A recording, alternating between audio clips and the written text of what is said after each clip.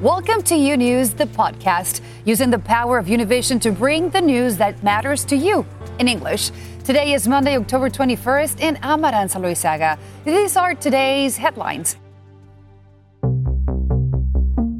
After taking the unprecedented step of announcing his Miami resort would host the G7 summit, President Trump making a sudden about-face because of bipartisan uproar and claims of corruption.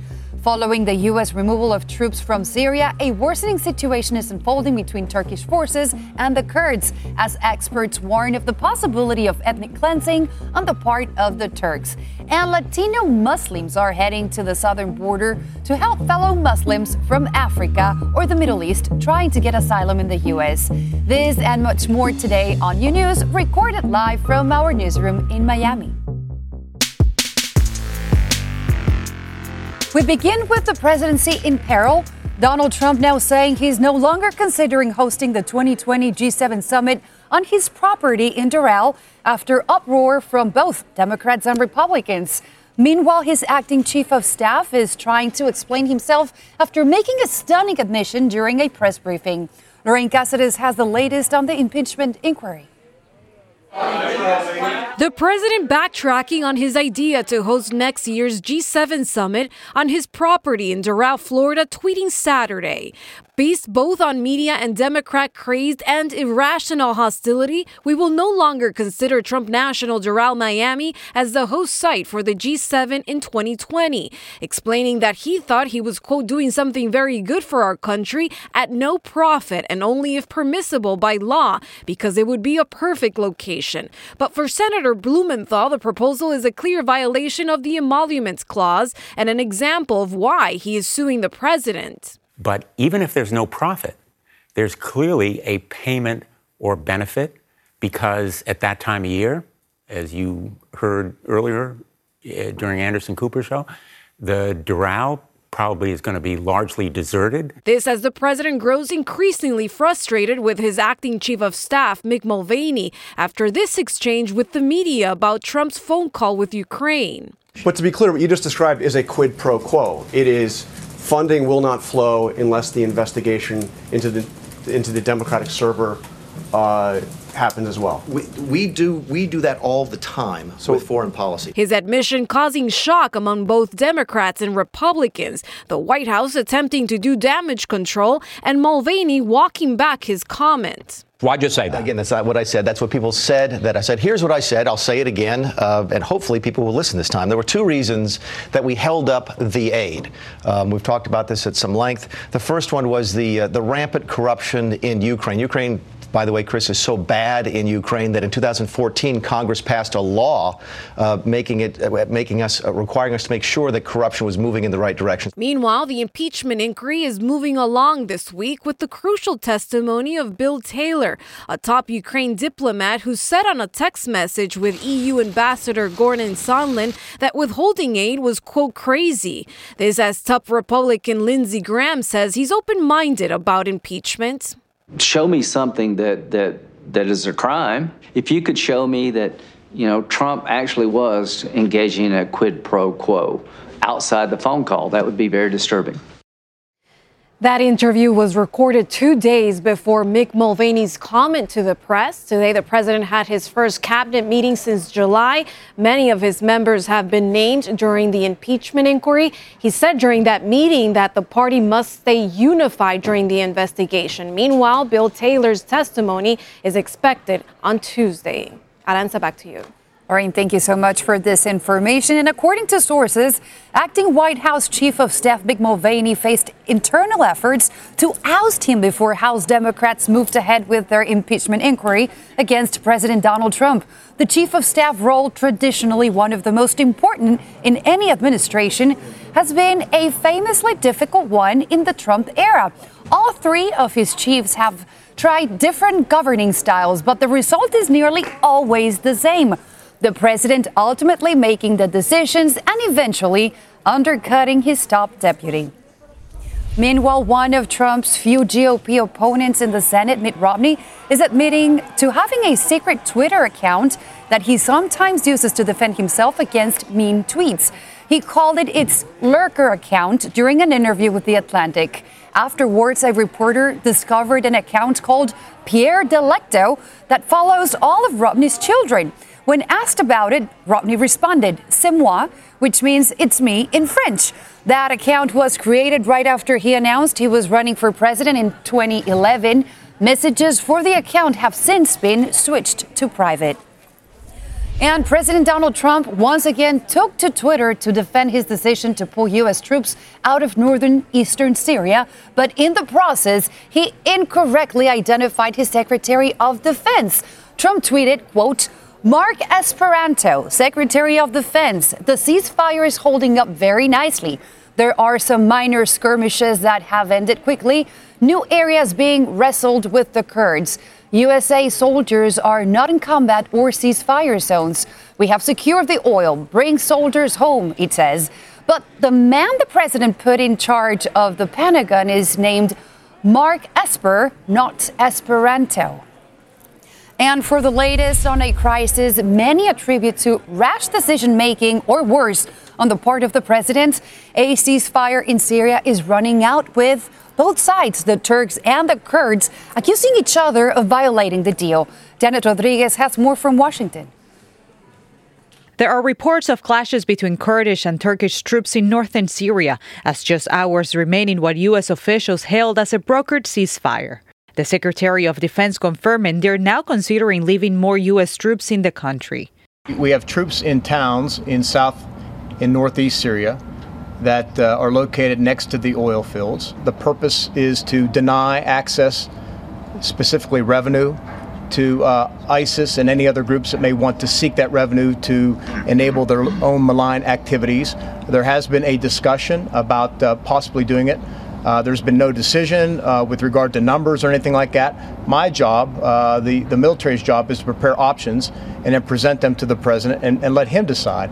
But over the weekend, Kurdish military leaders have said its troops are in a defensive position, calling into question the effectiveness of the ceasefire. Secretary of State Mike Pompeo defending the deal. The Turks said they got everything they wanted. Yeah, I was there. It sure didn't feel that way when we were negotiating. It was a hard-fought negotiation. But with more than 200 killed, the Kurds now fearful of ethnic cleansing as Turkish forces move in. Secretary Pompeo says that the concerns have been addressed with Turkey. We were very clear, and the vice president could not have been more clear when we were speaking with President Erdogan in that Turkish-controlled space, that there wouldn't be attacks on minorities, that this was about getting a ceasefire, a secure area, and that this, in fact, will save lives. Here in Washington, Republican Senator Lindsey Graham, along with Democrats, are pushing for a bill in the Senate to impose even further sanctions to Turkey, while Majority Leader Mitch McConnell is saying that Trump's decision to pull the troops out of northern Syria is a grave strategic mistake. In Washington, Janet Rodriguez, U News. Janet, thank you very much. And staying in Washington, the new U.S. Supreme Court term is underway, during which the court will decide on several cases that could have profound impacts on undocumented immigrants. One of those cases involves a question about whether states are allowed to prosecute undocumented immigrants for using fake Social Security numbers. Luis Mejid has more on the case and its possible implications. There are thousands of undocumented workers using Social Security numbers that belong to somebody else. Now the Supreme Court is going to decide whether states can prosecute them for identity theft, something only the federal government can do. Immigrant advocates say the consequences of allowing those prosecutions would be severe. The implication would be to re-traumatize the community and put them in more fear of not only being penalized with immigration, but being penalized criminally. The case made it all the way up to the Supreme Court after an appeal by a county in Kansas, a county that tried unsuccessfully to prosecute people who use fake Social Security numbers. Some undocumented workers told us to use fake numbers is for them the only way to get a job. Salimos de casa y no sabemos qué va a pasar.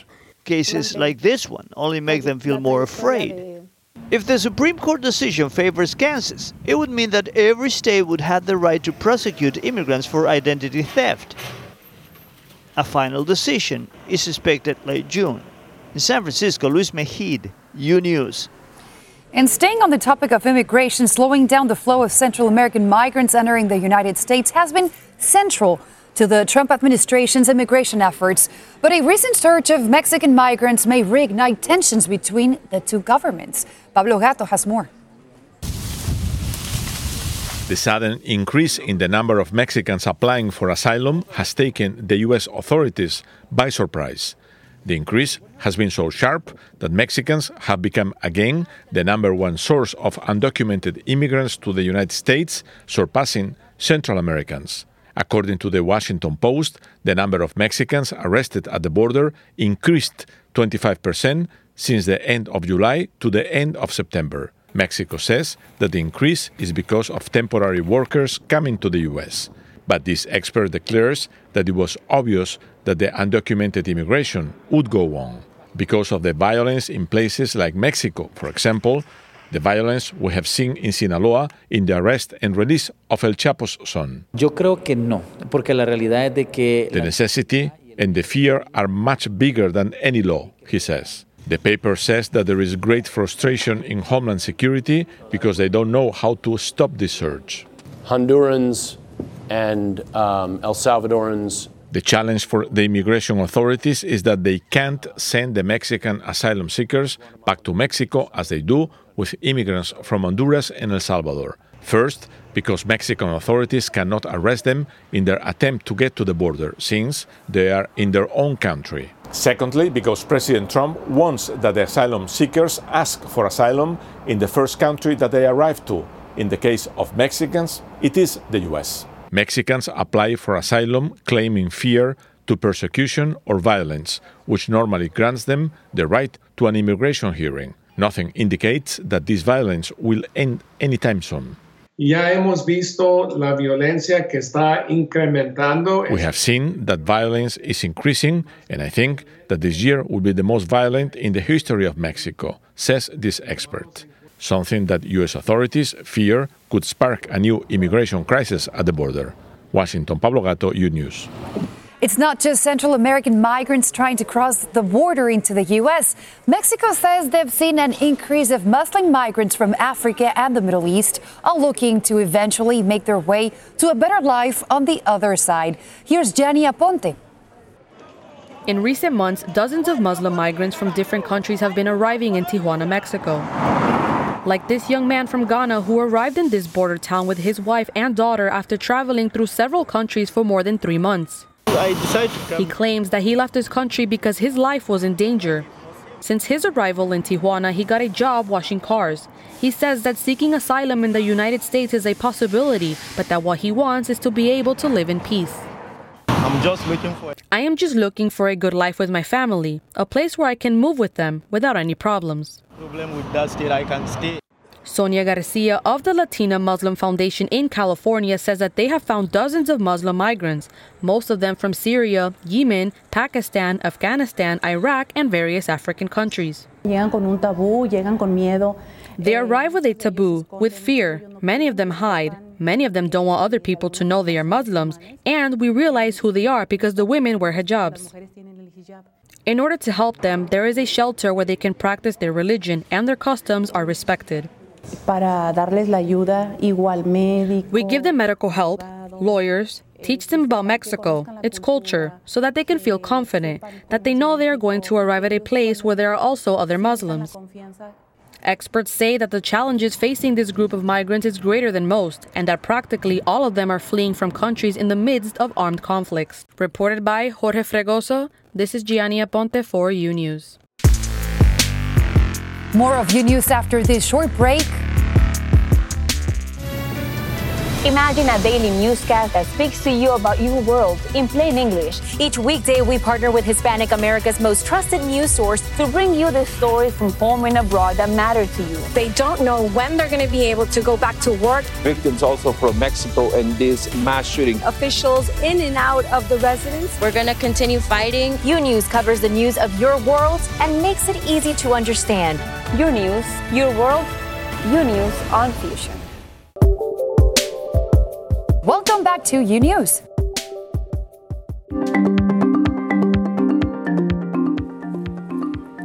Let's go to Annabelle Zadano with what's trending. Annabelle, take it away. Hi there, that's right, and we begin with this. Samsung is raising a red flag about the new Galaxy S10 and Note 10. The company says someone else may be able to unlock your phone. The smartphones can be fooled by residue left by fingers on a screen protector, which is why the company wants users to remove screen protectors until they can fix the problem. Samsung thinks the screen protectors make the sensor malfunction. They say a software update will fix the issue. And listen to this one. Consumers are actively doing what they can to avoid robocalls. Active registrations on the National Do Not Call list increased over the past year. The FTC's new data also shows total number of consumer complaints decreased slightly for a second straight year. Of those complaints, nearly 3 of every 4 were about robocalls. Complaints about imposter scams had a significant jump over the last fiscal year. And finally, there are new phone cases, but listen to this. They're covered with artificial skin that may augment mobile devices which new input gestures. The designer said he wanted to replace the cold interface of devices with a realistic version of human skin. The team created 2 prototypes. The artificial skin is programmed to detect different gestures such as tickling, poking, and pinching and link them to various emotions. I find it kind of creepy, but that's just me. Good luck with that. I'm Annabelle Sedano, and that was your daily dose of tech news. Thanks for listening to U News, the podcast. Don't forget to follow U News on Instagram, Twitter, and Facebook. And if you haven't yet, go to Apple Podcast and subscribe, rate, and review.